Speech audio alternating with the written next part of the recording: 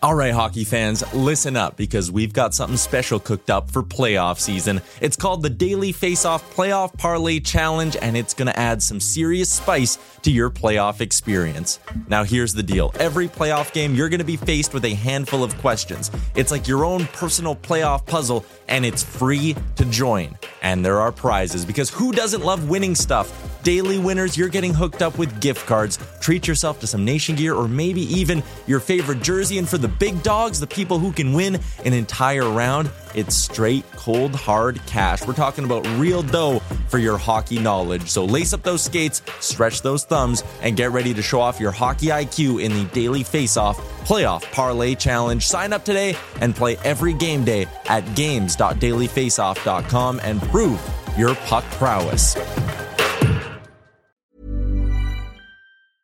I'm Sandra, and I'm just the professional your small business was looking for. But you didn't hire me because you didn't use LinkedIn Jobs. LinkedIn has professionals you can't find anywhere else, including those who aren't actively looking for a new job, but might be open to the perfect role, like me.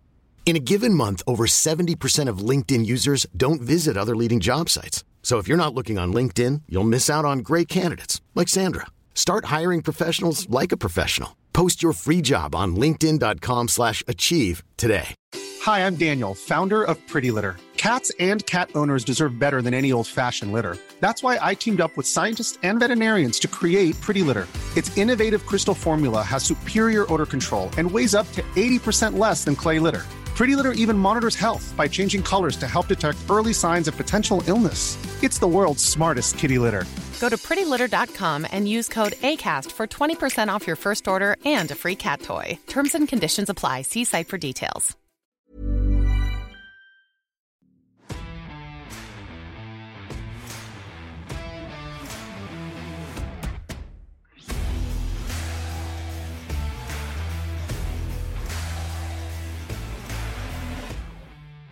This is the Wally and Methot Show live. Now, here are your hosts, Brent Wallace and Mark Methot. Hello, everybody. Welcome to the Wally and Methot Show live.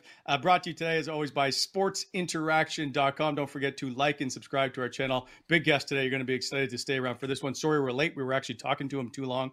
Sportsinteraction.com is Canada's online casino and sportsbook.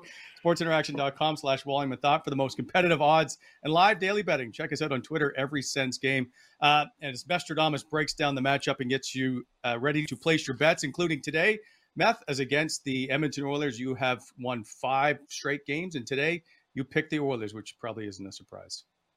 No, but they're loaded up front, Wally. I don't want to get into it right now. Obviously, we have our guest waiting, but this is going to be an uphill battle for the Sens tonight. Speaking of a great weekend, I hope you had one. There was a bunch of Canadians that were disruptive and made a lot of noise internationally. Of course, I'm talking about the men's national soccer team with the 2-0 win over the Americans, and now they sit atop the table. And so it looks like they're going to qualify for the World Cup, hopefully. Been waiting all day to talk to you about that. By the way, now let's just get to our guest. I'm super excited to bring in the Whitewater Chat. He's the perfect guy to share a beer with, let's be honest, as he can tell stories for days, which is why I said we're late earlier. Rob Ray, the former Buffalo Sabre, 2-time Ottawa Senator. Many of you may not remember that. We'll get into that as well. He's intimidating as they come. I even once, by the way, Meth, felt the wrath of Rob Ray in 1997. Now, he probably won't remember this. I'll bring it up and see if he yells at me again. But I did not like it at the time as a 23-year-old, and I still don't like it today. But since 03 or 04, I guess he's been part of the broadcast in Buffalo, I'd like to welcome to the show our good friend, Rob Ray, sir. Fantastic. By the way, don't forget to use the Wally Methot coupon code for 15% off. I forgot to mention that, so I apologize. I'm just excited to talk to Razor, who's, by the way, in his workshop, it looks like, as he carves out wood sticks for the rest of the world to continue to still use them. Razor, my friend. There you are. Glad to be with you. Look at the wood sticks. This is my retirement fund, actually. Because I never made anything playing, and I'm thinking at some point that I probably could sell some of this stuff, and that'll be enough to maybe get one of my kids through school. How many sticks do you have? Good question. There's probably 500 here. not all just on this wall between my son's room and downstairs in the basement. But I always thought it was cool. Every time I went into the dressing room to play, I always thought it was going to be my last day, and I was like, hey, I've got to have something to make sure that I remember this whole experience and take something with me. And so it just became a habit. And I, not only the guys that I played with, but I tried to get them from guys that are respected around the league. And just over the years, you don't think about it at the time. Then all of a sudden, when you got to go put them in one spot, it's like, holy hell, what do I got here? And now I don't know what to do with them. So did any player ever say no to you in giving you a stick? Eric Lindros. Come on. I think it was a scenario when I asked him. It was in Philadelphia, right? And he got smoked by somebody. And the two trainers were on the ice, and they were helping him off, and they were coming past our bench. And as he was coming off and he's hanging over, and I'm like, hey, Eric, any chance I could have your stick? And that was the only real no I got. So I didn't ask again. But I guess did timing get one is after everything. a while. Yeah, That's amazing. Oh, I guess you learn timing over the years, eh? Yep. Okay, so there's lots to get to. You're in Buffalo. You've covered the Sabres now forever. Can you assess the Aaron Dell situation for us? Because it's still a hot button topic here in Ottawa as he got his 3-game suspension. 3 games, yeah. Was it, okay, from where you saw it, was it fitting for what happened on the play? And if you were on the Ottawa Senators, what would have happened to Aaron Dell? Well, we did talk about that on our broadcast, that we were totally surprised that nobody in that game, due to the score of the game and how the Ottawa pretty much had things in hand, that Aaron wasn't challenged a little more than what he was. There was some guys got in the crease, pushed around a little bit, but nothing done. When you lose a player, I don't care if it's your best player or your worst player, you're showing that it's a team. It's a team, and you just lost somebody on your team due to something that didn't need to happen. And, I was, surprised. Not in the big picture, though, because the players this day and age aren't brought up that way, and they're not taught that game anymore. So, there's so many nights we sit there and we're like, this would be the perfect time for somebody to do something, to get a little spark, get the guys going. And then you sit back in the same breath and you go, they have no idea how to do that because they're not taught that way and they're not coached that way anymore. So it kind of quickly goes out of your mind. But, in this situation, Aaron, did it need to happen? No. Did he think it was, the guy was going to get injured on the play? I don't think he did that. I think Aaron's a pretty cool guy but he's an aggressive guy. This isn't the first time this year he's left his crease and made contact earlier, about 2 weeks earlier. He came all the way over to the left wall at the hash marks and let the puck go and smoked somebody over there. He came off his feet, knocked him to the ice. He got a penalty for it. So he is an aggressive goalie. He's done it in the past, pretty similar to this play as well. Do you like to see it? No, you don't like to see anybody get hurt. And you have to say that he was in the wrong there. But, on the other side, too, you do like to see guys be a little aggressive. It's unfortunate it's your 10th goaltender in the depth chart that has to come out and do it. Yeah, I'm with you. I'm with you on that, Ray. I think for me, I was surprised no one did anything either. I know people were like, well, yeah, they're up 3-0, but at the same time, like, this isn't a playoff game, nor is it a team that's probably going to make the postseason. So it would have been a good opportunity for something to happen. I know you're not going to come on here and condone anything because obviously you're covering Buffalo and all that, but he's done it to other players and nobody's really like, and the same thing happened to Mark Stone. I think it was Mark Stone was another guy that got clipped by him and no one was really done anything. So I feel like until that happens and someone actually challenges him like that, he's just going to keep probably getting prompted to doing it. No? Well, yeah, you're not going to get stopped. Maybe a suspension and the fine is, kind of deter him a little bit, but true. I still say it goes back. I go back to, the days when we played, Mark, that if something happened, then you policed it yourself. You don't sit and depend on outside sources to deal with stuff like this. And for nothing, it draws a team together. It bonds a team. And it shows team unity. For us, we had an incident. Remember when Lucic ran into Miller years ago in Boston? Yeah. And smoked him. Nobody did anything. Gostad, all these guys were on the ice. Nobody did anything. I'll tell you what, that hit destroyed this team for 2 years. And, the next time you played Boston, there was a lot of talk leading into it that somebody had to do something. And I think Gostad felt that he had to do something and didn't want to, I don't think. He addressed it, tried to in that game. But that means nothing when you do it down the road. It has to happen instantly. And I think in Ottawa's case right there, it was a perfect time for them that they could have done it. Boom. Even if you don't have the guy, the 5 guys on the ice just go and, get in there agree and with do that. something. It doesn't have to be a full-out fight or anything like that. You don't have to hurt Dell or anything, but you have to address it.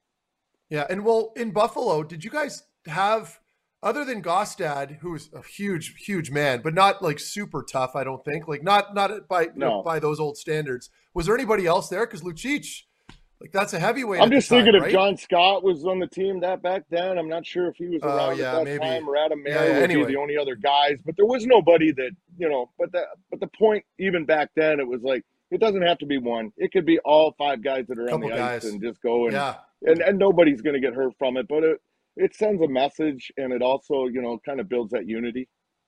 Yeah, I agree. We'll get to 2 of those actual incidents a bit later in the show because you were in both of them, but one you were a player and one you were a broadcaster. The goaltending situation, have you seen anything like it where you are, as a team, out of goaltenders?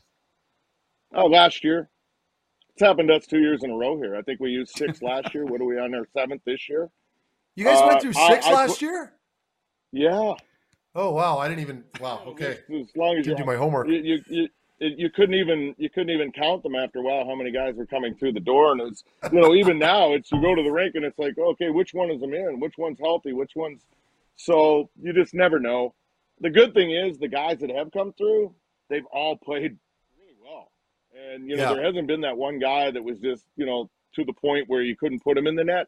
All of them have come through and they've had good games and they've won games for this team. So, on that hand, it's been good. I just look back and I think the goaltending position you used to look at the goaltending position as one of the toughest guys on the team, not physically, but because they could play night after night, back to back. They could play whenever you wanted to them 70 times a year if you can lean on them and it was no problem.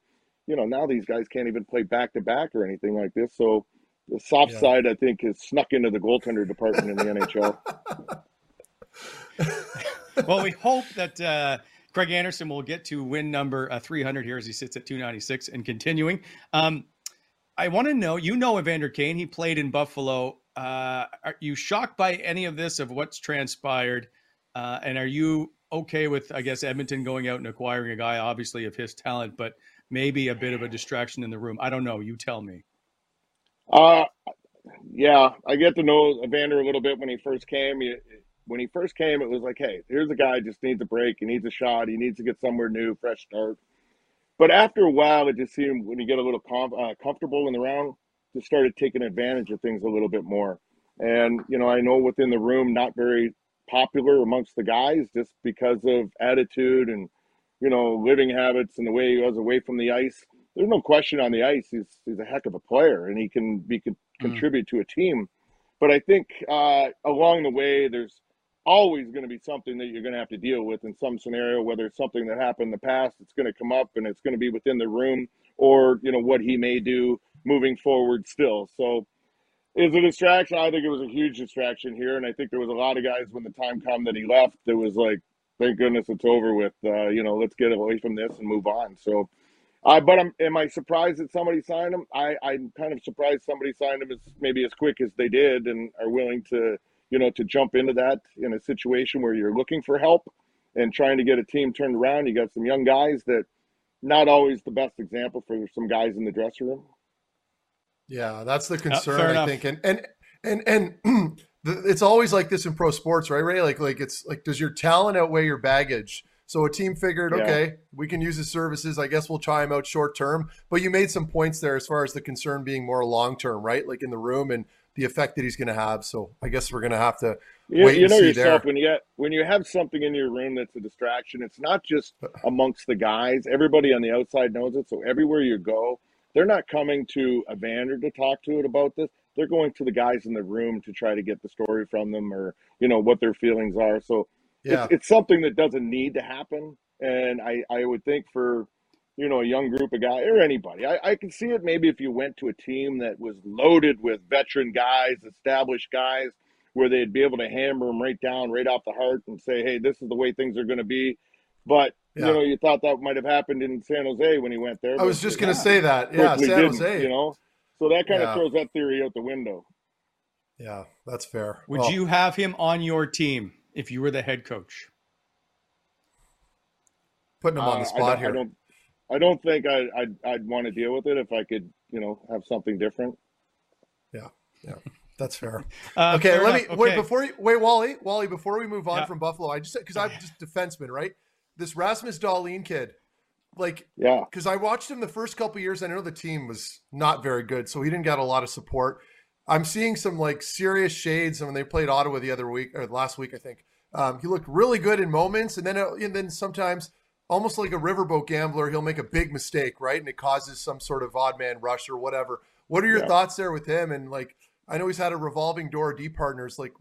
Overall thoughts on Rasmus Dahlin? I think he has improved tremendously. I think that Raz, as you said, when he first came in, he did not have help, and he was a guy that everybody kind of looked at first overall. He's going to come in and he's going to light things up from day one, and that doesn't happen because you didn't have the team in front of him. But personally, I know this guy. I talk to him all the time. He's a huge competitor. He wants to get better all the time.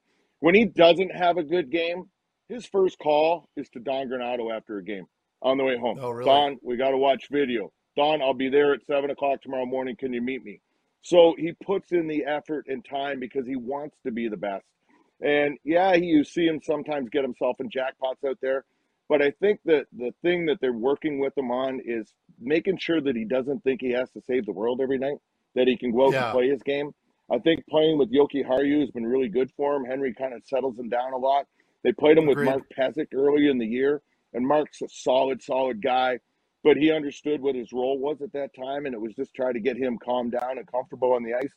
But as for the times you see him make a mistake now, there's 25 other plays that he makes that are lights out. And this guy has a target on his back every night. And every player on every team that you're playing against, they're trying to get a piece of this guy every night. And he's learned how to, take the hit, not put himself in that bad position to get hit really hard. He pushes back an awful lot. Now there's nights then he's, the leading hitter on our team sometimes because he's playing that aggressive. But I think picking and choosing his spots a lot better now. When to be up the ice, when not to. But defensively, I think he's got way, way better. Yeah, I agree. That's fair. Okay, I want to switch now to your time in Ottawa and also facing Ottawa. Brought to you by BEI, Bonisher Excavating Inc.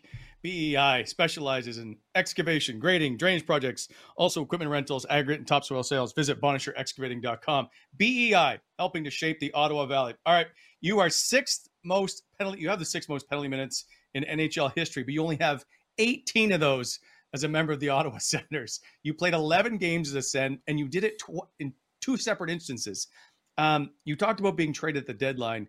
How did that play out, and were you okay going to Ottawa? Because back then, Ottawa-Buffalo seemed to be a pretty big rivalry of the times that I covered these two teams facing each other. Well, the first year that I got traded there, our team was not making the playoffs. It was in a tough spot. And Darcy had come to me earlier in the year and said, hey, if there's a place that you'd be willing to go, that was a good team, would you consider, taking a trade? He said, because the direction we're going, we're moving in a different direction. I thought it was cool that he approached me on it and just didn't do it. And at the time, it was early in the year. I said, yeah, but I want to make sure that it's somewhere that I'd want to go.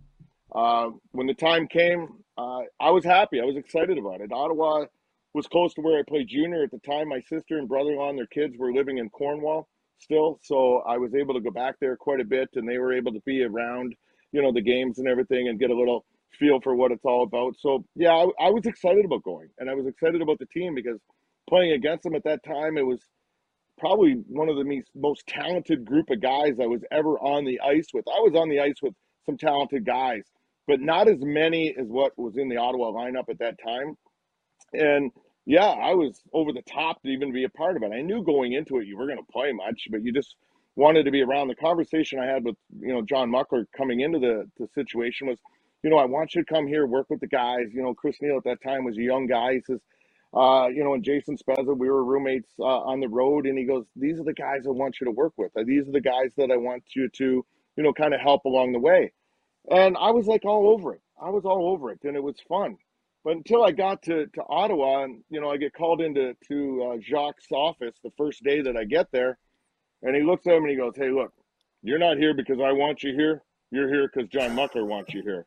And right then I'm like, "All right, here we go. You just kind of popped my bubble there, son." And it was, it was kind of a surreal situation at that time. But I was, 35 or so at the time, and you kind of understood it, and it was like, whatever, Jacques. I'm just happy to be here, and I was going to make the most of it. I'll tell you, I had so much fun.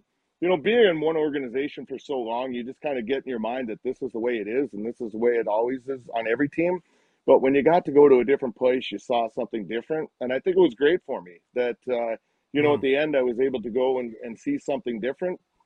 And I enjoyed it. I enjoyed the guys. There was such a good group of guys. And I think that might have been a little bit of the downfall. They were also nice and got along so well that, that internal pressure sometimes wasn't always there that they might need at certain times. But I'll tell you what, when that year was all said and done, and you created a great relationship with Chris and Fishy and those guys. You spent a lot of time with them and Jason on the road. And that summer I get home and a picture comes to my house, and it's a picture of Bobby Orr flying through, signed, and thanks for your help with Jason. That was like, I could have ended it right there, and it was the coolest thing ever because he thought enough of me and for what I tried to help him with, and he gave something back that meant the world to me. So my experience there was the best, and I loved it. I'll actually bring up Spezza again because Spezza, one sec, Matt, Spezza wore so you went to Binghamton in your second time through Ottawa to get conditioned, wore number 9. The next year was the lockout. Spezza goes and wears number 9 in Binghamton in honor of you. And because I remember asking him, like, why did you wear 9? He goes, because of Rob Ray. And I had no idea that you two got that close so quick. Are you still close like that today? Yeah, when we see Spazza, it's always you have to take the time, you have the conversations, you're talking about everything different now than with the time. At the time, you're talking about how to handle situations and the business itself and different people in the business and, all that kind of thing. The game within the game. Now you're talking about wives and kids and family and all this kind of thing that, that whole conversation is taking a 360. But I respect the heck out of what this guy was able to do. And, at the time, that first year, too, I think we were playing, I don't know who we played in the playoffs, the Islanders, Jersey. And he wasn't playing a ton until the end. He got in at the end, and he did really well. And, it was, you sat back every night, and every night he went out and played well. It was like, yeah. And you felt like you had a little bit of peace the way he was, nothing to do with the talent the kid has. It was off the charts. It was more the way he was handling the game and the situations, and it was cool. I'll tell you what, it was. When I went to Binghamton that second time, Mux had called me, and he said I was in Nassau with my wife, and we're literally laying on the beach, and the phone rings, and because we had just had our first child, and Mux was I hadn't skated in 9 months, and Mux calls me, he goes, "What kind of shape are you in?" And I'm like, "Great." And he goes, "I need you here tomorrow." And I look at my wife and I go, "We got to get out of here." So it was like fly home from Nassau, get to Buffalo, and I hadn't skated. And we got home in time that I ran to the rink and skated a little bit, got in the truck, drove up to Ottawa, practiced that morning, and he goes, "It looks like you're ready to go." And I'm like, they were playing that night at Ottawa. I go, "Oh, great. Who are we playing?" I think it was Boston coming in or something. And he goes, "No, you're playing in Binghamton tonight. Or you're playing in Syracuse tonight for Binghamton." And I'm like, "What?" I said, "Okay, I'll give you a week." I said, "If you don't bring me back after a week, I'm going home." And went down, spent the week there, and it was a week from hell. I remember the first shift on the ice in Syracuse. Is it Sugden or something? The big I was kid just that used to play? Razor. Brandon Sugden was like one of my mentors in Syracuse for a couple seasons, and that still shot of you just there that they showed was Brandon Sugden. How did that fight go? I never saw him. I never saw Sugar lose a fight ever. He came up to me and he goes, "Are we gonna go?" And I'm like, "I haven't skated in 9 months. Can you give me a period at least to warm up?" The puck drops and all I hear is "Nope." And I'm like, son of a perch, here we go. And it was just pride not to, just giving what you had. And it wasn't a whole lot. And it was pride not just to go down. And the fight's over, and you know how small that building it seemed in Syracuse? Oh, yeah. And I was like 30 feet away from the penalty box probably when it was all said and done. And I looked at the penalty box door, and it looked like it was in Buffalo, like 4 hours away, and I didn't think I was going to make it to the box. And, you know, that night after the game, I had forgot. I didn't know I had to sign up for food after the game, you know, and all this kind of stuff. So you get on the bus. I had no food, you know. Luckily, the guys on the team were like, here, I got it. And then they get home, and they go, oh, you got to come out with us. And I'm like, it was the first time I ever fell asleep in the corner of a bar because I'm like, dead. I'm just actually sleeping in the corner. But that week, it was amazing. We went to Springfield, yeah. And we played that night. We got on the bus, leave to go to Springfield. And about an hour outside of Binghamton, the bus breaks down. And I'm like, okay, what do we do now?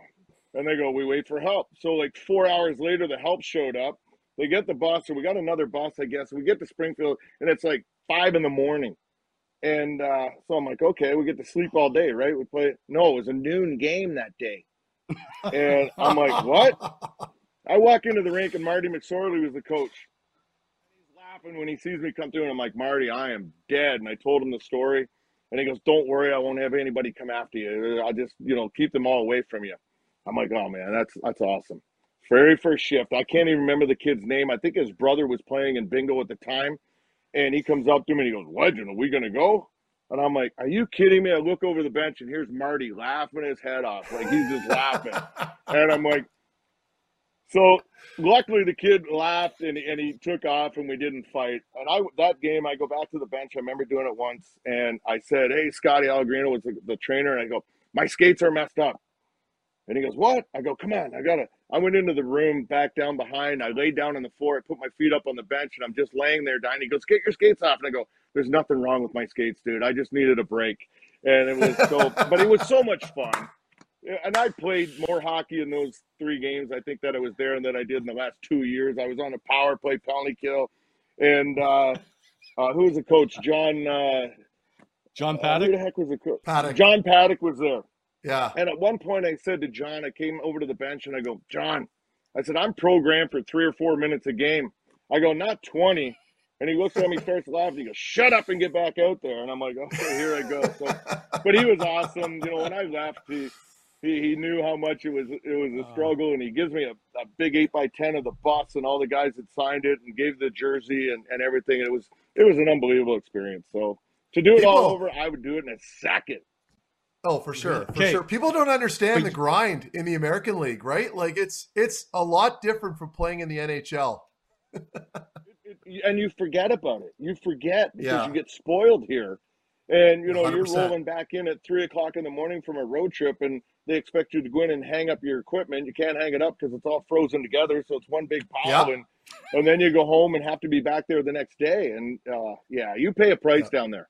If a guy can be successful in the American League, he's fine up here. Yeah. So good. So the question I had, knowing how Jacques barely played you, and then you are basically retired on the beach, why did you come back?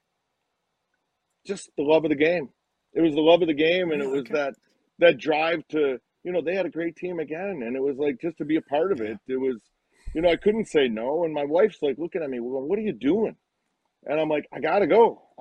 Yeah. And you just, you know, I was always told by guys, you know, coming up through, he says, just go out your way, and play as long as you can until nobody wants you anymore.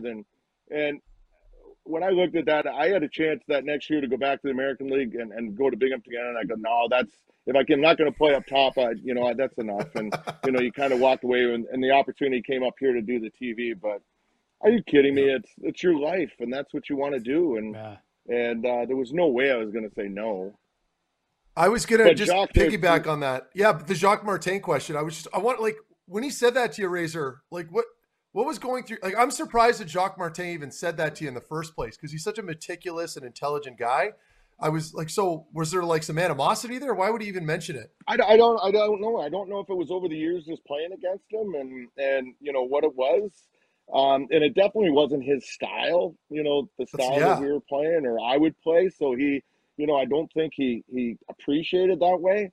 I asked him one time when we were there, and we were playing the Islanders at the end of that first year, and it was meaningless games at the end, and they came into Ottawa, and I can remember they just kicked the crap out of us. Guys were getting banged up, they're hurt, and I'm like looking at Jacques, and I said to him, at one point, I go, the next day, I go, why, like, when they were getting banged around, why didn't you use me? And it kind of maybe settle it down and give these guys a little bit of, help out there. Confidence. And he goes, you know what?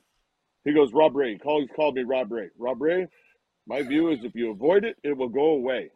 And I'm like, it didn't go away, Jacques. It was there for 60 minutes last night, and you guys took a beating. So I don't know what that did to the guy's confidence on the bench, but yeah, and even my last game with Ottawa, we played in Toronto. I scored on my last shift. It was a backhander in Toronto. I score. And I come back to the bench, and he never played me again from that point. And there was like 3 games left in the season that year. And Jacques would always call everybody into the middle, right, at the end of practice and say, hey, you're playing, you're not playing, you guys stay out and skate. And it was always Shane Knighty, Rob Ray, Shane Knighty, you play defense, in practice, and you guys are skating. And the guys were always so intimidated of Jacques that I was like, okay, I'm going to say something just to say it. And he calls into the group, and before he had a chance, I said, hey, Jacques. And he goes, yes, Rob Ray. I go, I swear to God, if you put me in tonight, I promise I will not score. I said, I will just play and not score. He looked at me, he turned red, and he goes, practice is over. And he just skated away, and that was the end of it. So I was like, I got my last little parting shot in there. That's great.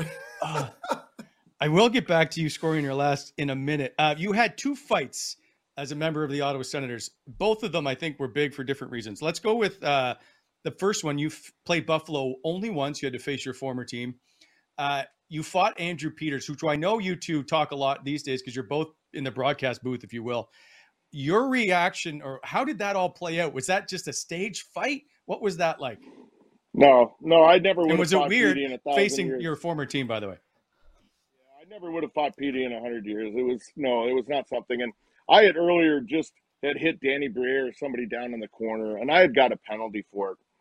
And I'm looking across the ice, and I'm kind of giggling at Lindy because I just knew what he was going through and what he was thinking at that time. And before the penalty was officially over, he had put Petey on the ice. And Petey never even came into the play, and he just stood outside the penalty box. And he's yelling at me. And I'm like, calling him a puppet and all this kind of thing. And I'm like, I knew he was going to do it. I knew what was going to happen. But I also knew at that time that I could say stuff to Petey and get him so rattled that when the time come to fight, he wasn't going to be able to think about what was going on. So it came out, and we went at it. And, it was what it was. And afterwards, Petey's like, I'm sorry, man. I'm sorry.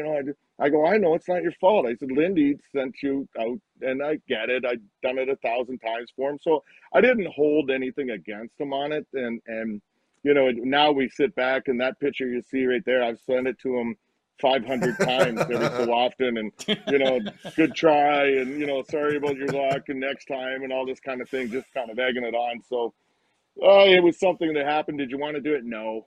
I didn't want to do it, but it was just something that I knew he was put in a tough situation. So was it weird to face them? Because you had played so long. I'll tell you, it wasn't weird to face him in the game in Ottawa, but I ended up playing for Ottawa in Buffalo one game.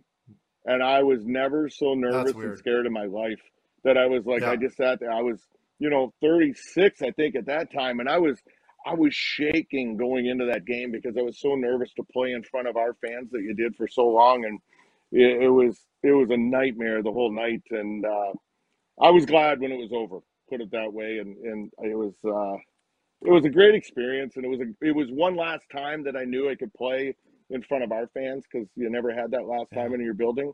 And, they were fantastic with it. And, it kind of give you your opportunity to kind of go off and walk away and never do it again. Okay, let's talk about your last fight in the National Hockey League because it goes down as one of it's the biggest brawl in NHL history.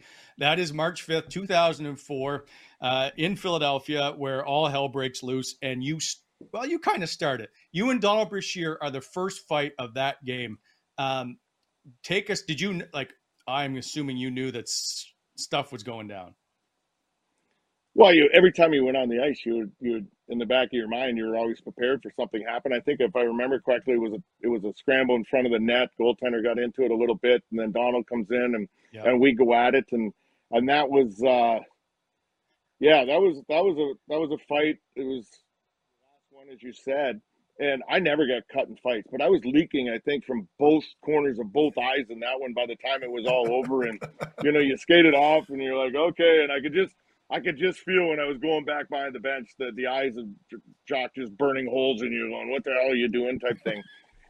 But anyways, I sat in the dressing room, and I'm not sure that somebody else might have got kicked out at the same time, but it was like every whistle, something else happened. Somebody else was getting in a fight, and it was like every 3 or 4 minutes there'd be somebody else walking into the dressing room, and because they had got kicked out of the game, and. I think if I remember correctly, isn't Jason Spezza the all-time single-game leader in penalty minutes? Yes, from right. That game, it's 52 still for you guys. Yep. Yeah, and I'll Neeler's tell you pissed what about that. Oh yeah, that's good. I bring it up to him all the time. But I'll tell you what, every guy that walked into that room after getting kicked out was the most excited guy I saw, and they were coming in, they were going crazy, they were yeah, and the next guy, and as soon as somebody would come through the door, the guys in the dressing room would start cheering, and it was crazy. But it was the group of guys, I think in that game right there, they realized that they had never played, most of them had never played that way or had to be in that situation before, but they realized that it wasn't so bad, that you could play that way, and if you had to, you could stand up and do what you have to do, and it was going to be fine. And I'm listening to these guys, and it was like there were a bunch of kids in that room, so excited and going crazy, and because of what they did, and how it turned out, and I thought it was good for them at the time. I think it was a good stepping stone for a lot of those guys to realize that you could play that game and you could get out of it unscathed, but you still kind of drew together as a group too, as well, and as a team. Do you talk? I don't know. It's been so long, obviously. Have you had chats about that brawl ever with Philadelphia Flyer players at all ever? No, I never have. No. Are you a little disappointed that you were the first one out? No. In those most cases, that if you're not the first one out, in my scenario, then the pressure would build and build and build, that you were going to have to go and eventually do something. But I would bet in that case that if I wasn't the first one out there, that I never would have got on the ice. Shock never would have put me on the ice, because I probably knew it was going to happen. And I would have sat there through the whole thing and just been a casual observer from the sideline anyways, and not ever get to be a part of it. And never mind, like, you don't want to be, so you mentioned, like, for team building, I totally get that. I've been in situations like that where you're all coming back into the room and everyone's chanting every time a new player comes in. But, like, you don't want to be the last guy sitting on the bench either, right? Like, no, you don't. And there was only like 4 or 5 of them left on the bench by the end of the game, too. Yeah.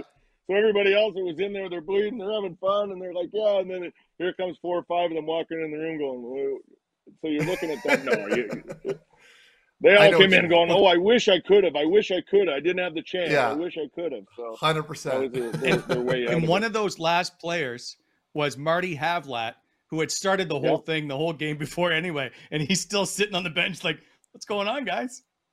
Marty Havlat and Pat LaFontaine were probably the 2 of the dirtiest players I ever played with, stick-wise.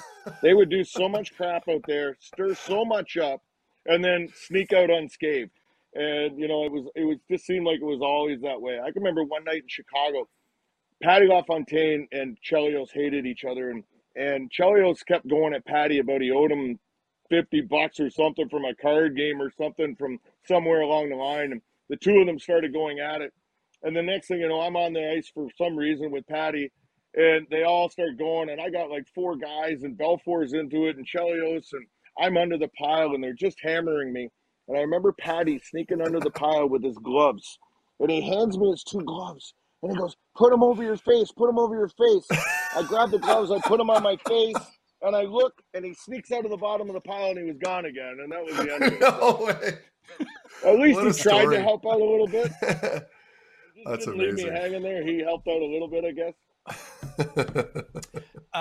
Before I get to the Chris Drury hit in Buffalo that you were in the broadcast booth for. What was your relationship like with Neeler when you were here? Because you're two, I guess, alpha males, two tough guys. Was there any animosity between the two of you?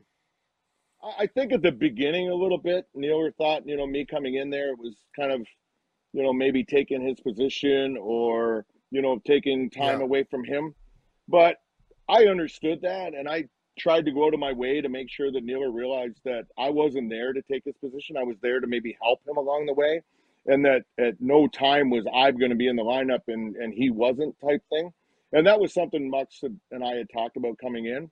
And, he says, I just got to teach this kid what it's all about, how to play that game, how to play that role.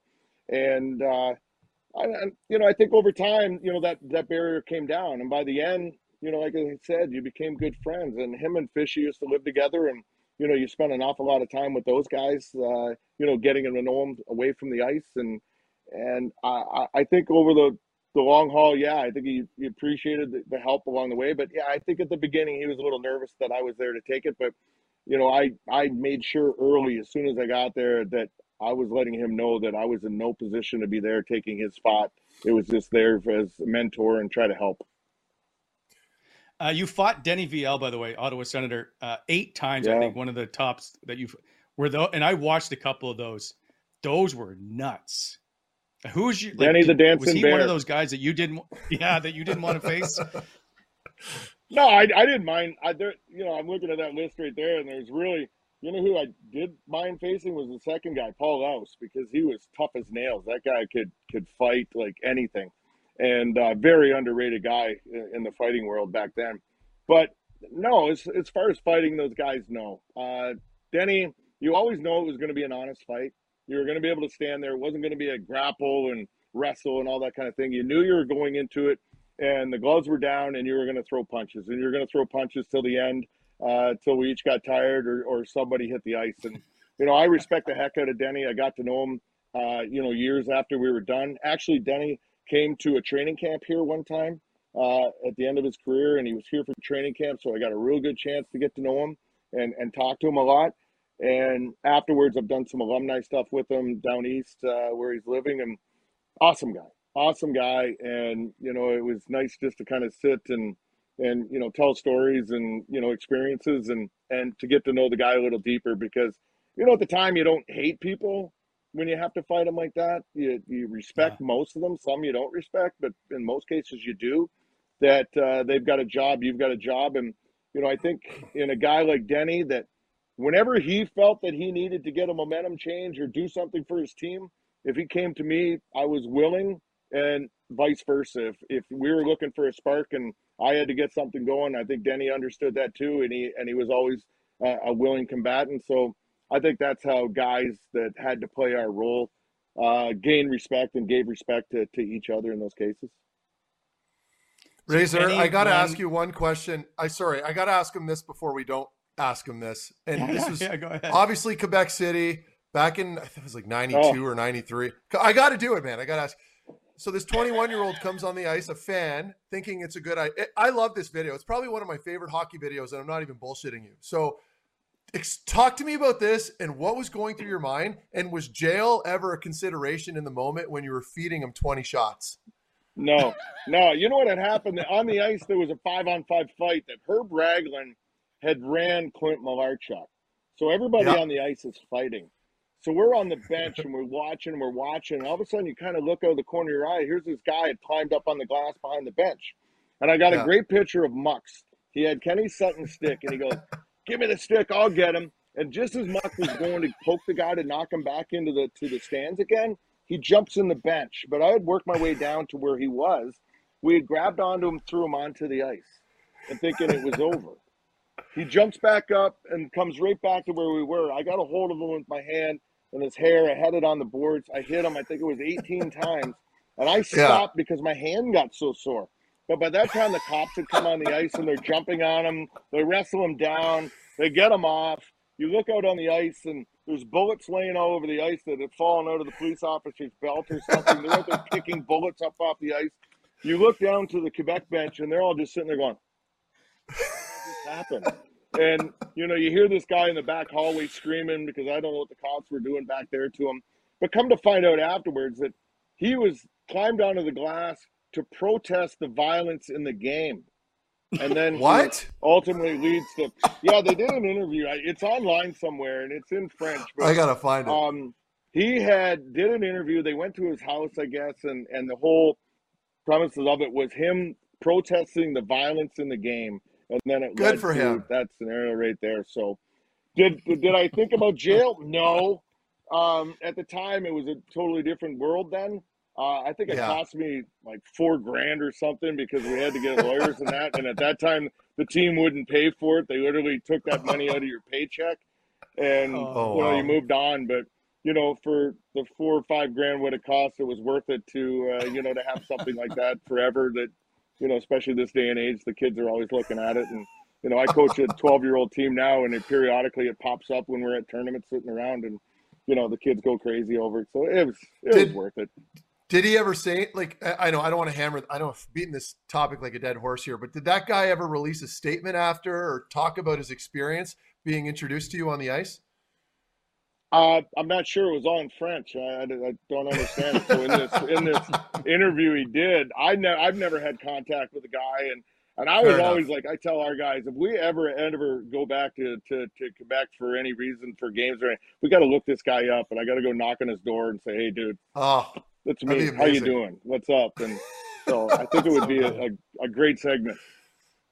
Nice. It would be. I recently watched the documentary that the Sabres did on the Chris Drury hit by Chris Neal. Now, you've now played with Chris Neal, and so as you see this hit, which is a blindside hit, and in today's game would have been suspendable, but at the time it's not. As you see that hit, like what? And you're between. By the way, if people don't know, Razor's between the benches doing the broadcast, like Ray Ferraro, if you need some example. So when you see this hit, what's transpiring? What's going on in your mind? Well, at the time, it was kind of a heated game, too. And, there was – when he made that hit, it was like, it was like the whole rink is kind of like, oh, my God, because at that time, Drury was – he was the guy here. And he was very well respected. Captain. And, and when Chris hit him, was it clean? Well, no, but it was something that at that time it's not you never saw it, but it was something that happened more often than not. Yep. And it just created an explosion within the building. You're talking about teams reacting after somebody gets hit. That was the way you should react after a hit. And, I can remember being in the box. And when I was in the box, because Harry Neal and Rick Jeanneret were the two up top, and I wasn't always on live. So when I had to do something, they turned the mic on, you did it. But that was the first game that the producers are saying, hey, you know what? He's comfortable with both teams. He knows both teams. So let's go live tonight. So it's hot. And all of a sudden it happens. And, things are going on in the ice. And I can remember when Lindy came through into my box and the door blew open, he slipped, he hit his shin and he was going crazy. And see Murray there. And I hear RJ in my ear going, cover your mic. And I'm like, it's not going to make a difference. It's not going to make a difference here. And I'm just sort of looking at both sides going, okay, I thought it was funny. I didn't think I should start laughing. But them being friends, Lindy was a pretty funny guy. And at the beginning, it was more teasing Brian, and it was kind of giving him shots. And then I think as it escalated, it got a little more serious, and you see the two of them going at it there. And the things that Lindy was kind of saying at the beginning, that it was hilarious. And I'm sitting there and I'm laughing and I'm trying to hold the mic and I'm listening to RJ and he's trying to cover up so we didn't hear everything that was going on and being said. And it was great. It was a great experience. It's another one of those, I look back at my career, and that and the Quebec thing is what everybody ever wants to talk about when you go somewhere. There are always questions about the two of them. And it was pretty surreal. Okay, I understand what happens on the ice is supposed to stay on the ice. I just want you to tell me what this conversation was like. I need some sentences. Well, there probably weren't any sentences. I need some words. Well, I can tell you a part that they were friends. They are friends. They were friends, I guess, now. And Brian, as you know, stuttered a little bit when he got excited. And I can remember Lindy going, and he started going on like that, and no. Brian just got fired up. no. And then it was, from that point on, it was like, it's over. And then they started just a lot of swearing back and forth, and about the hit and how scenarios and who was going to go on the ice and what each other were going to do to the other team. And it's fair enough. That's a lot of good F-bombs in there. Yeah. So, but was there any time that you were worried about laughing? If you see my face, I was not scared in any way. I was like, trying to, because of what was being said both ways. And I was just trying to show respect on each side there. It's so good. Okay. The following, so just before that was the face-off, and Murray puts out Mike Comrie, Danny Heatley, and Daniel Alfredson, and Buffalo counters with Adam Mara, Patrick Coletta, and Andrew Peters. Like, yeah, I to this day, I can't fathom why Brian would do that, thinking that this is not going to boil over.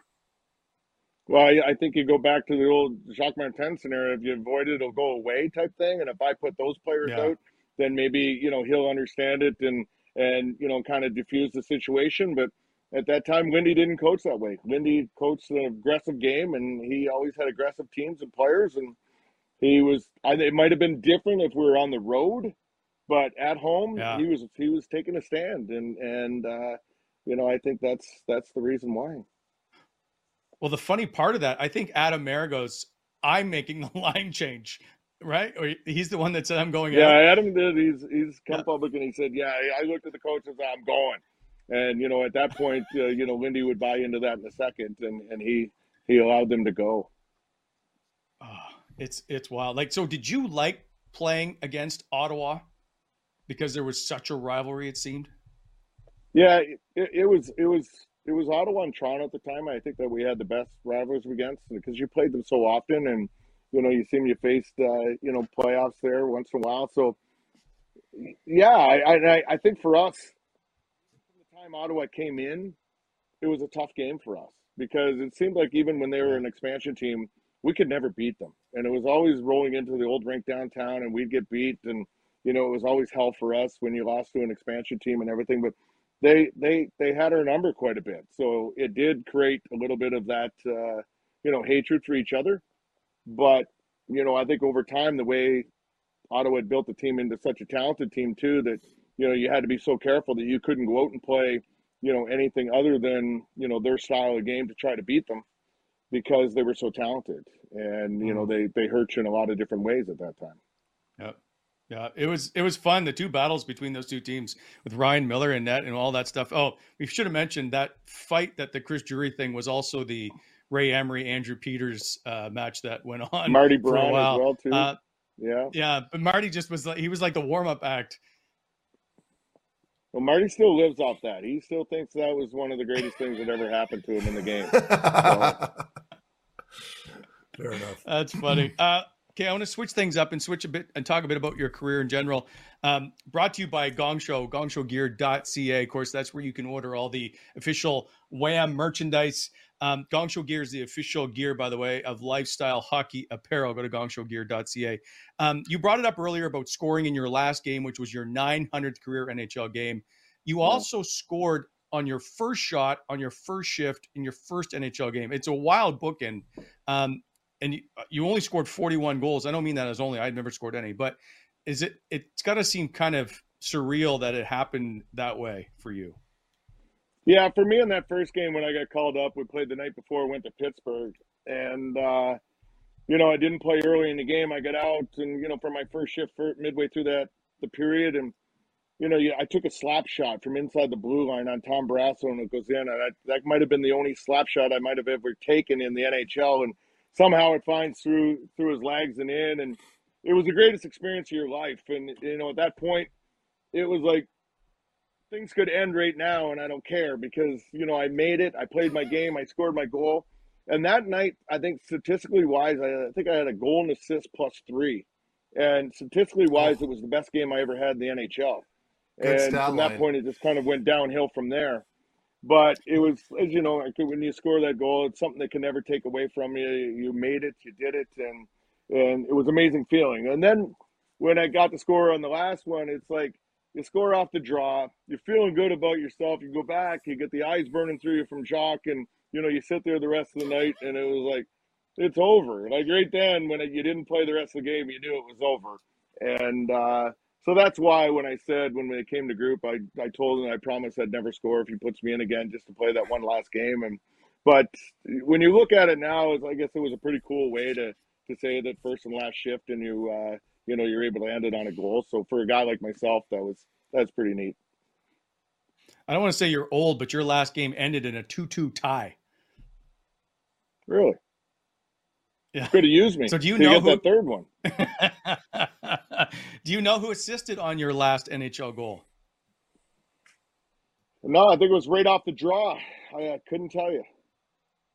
Antoine Vermette with his second assist, and Chris Neal assisted on your last goal. Antoine Vermette, my very last jersey that I wore in Ottawa, they were always gracious to give you the jerseys at the end. And I had it sitting in my stall, and Antoine thought I was getting everybody to sign it.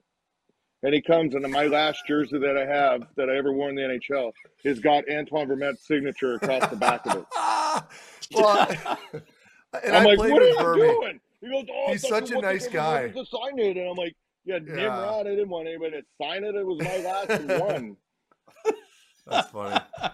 So do you have it hanging somewhere with Verme's signature? Oh, it's in a box somewhere. He doesn't deserve to get hung up. That's awesome.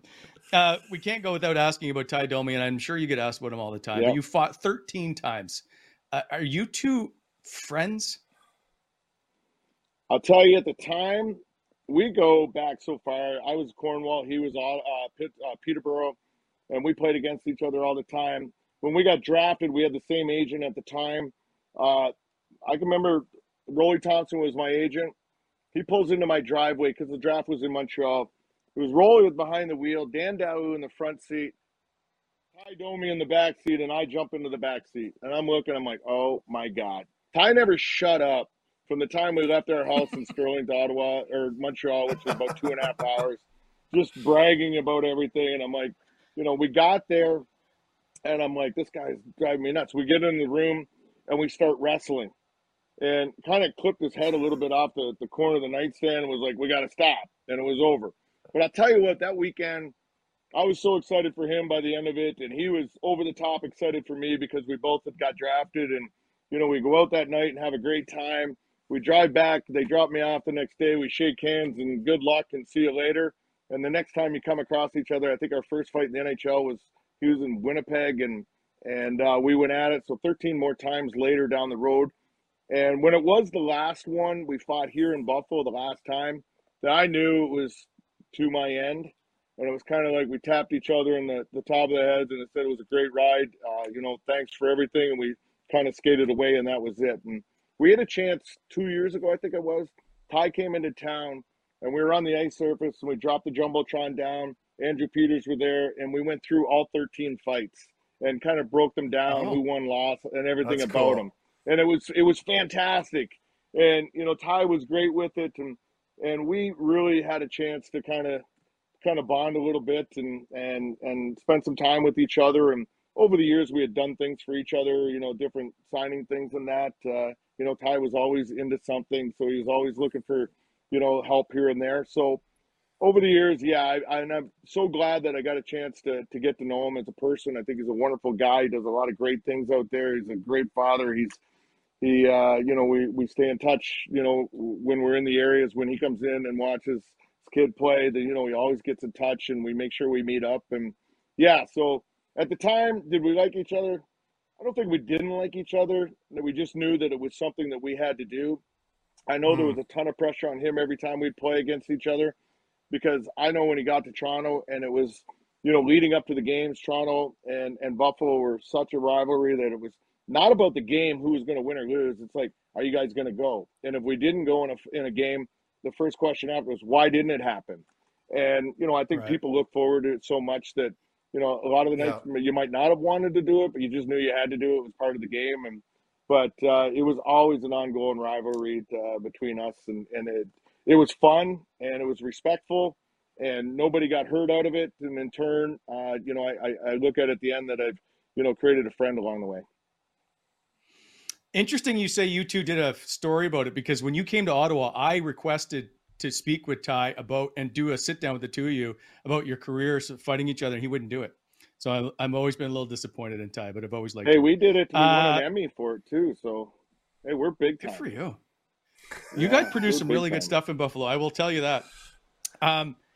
If I got two other questions. If I brought up Dallas or foot in the crease, do you cringe, or how long did it take you to get past that? It was tough. It's one thing losing, getting beat, it's okay. You can handle it. But in a situation like that, you might have ended up losing the game. You might have ended up losing the series down the road. But it was kind of taken away from you in a situational call the way it was. And it hurt. It hurt a lot. And, I think most guys, we got together a couple of years ago at our 50th anniversary, had a bunch of guys in town, and it always comes up. And everybody just kind of, it was so close. It was right there. It's kind of taken away in that fashion. And then after the fact, it hurts more when the league comes out and says, yeah, we made a mistake. It shouldn't have been, it shouldn't have happened. But by that game had gone into, it was late. And, by the time the goal was scored, the Zamboni doors blew open instantly. The guys upstairs that were the NHL reviewing that, instantly packed up and were done. So even if you were in a position where you could take a look at it, there was nobody to take a look, and there's 500 people on the ice. So what are you going to do? Throw them all off and get everything hooked up back upstairs again today? So, yeah, when it was kind of taken away from you in that way, it definitely hurts.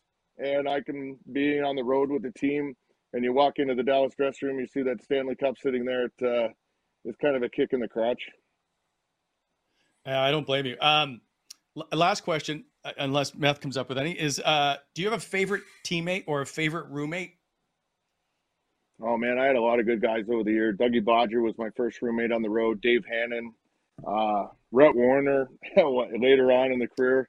I think Lindy kind of put us together so we didn't disrupt everybody else on the team. We kind of did our own thing, and away we went. But I'll tell you, we had some good times. And as far as roommates, back then you could choose who you wanted to be with. And it was nice because sometimes you got stuck with that guy that you weren't quite meshing with, or the same type of people periodically. But when you had one that you enjoyed, it was unbelievable. I remember Dougie Bodger, my first year here, he showed me everything, and a lot of the bad things too, that, you kind of look back now and go, oh my God.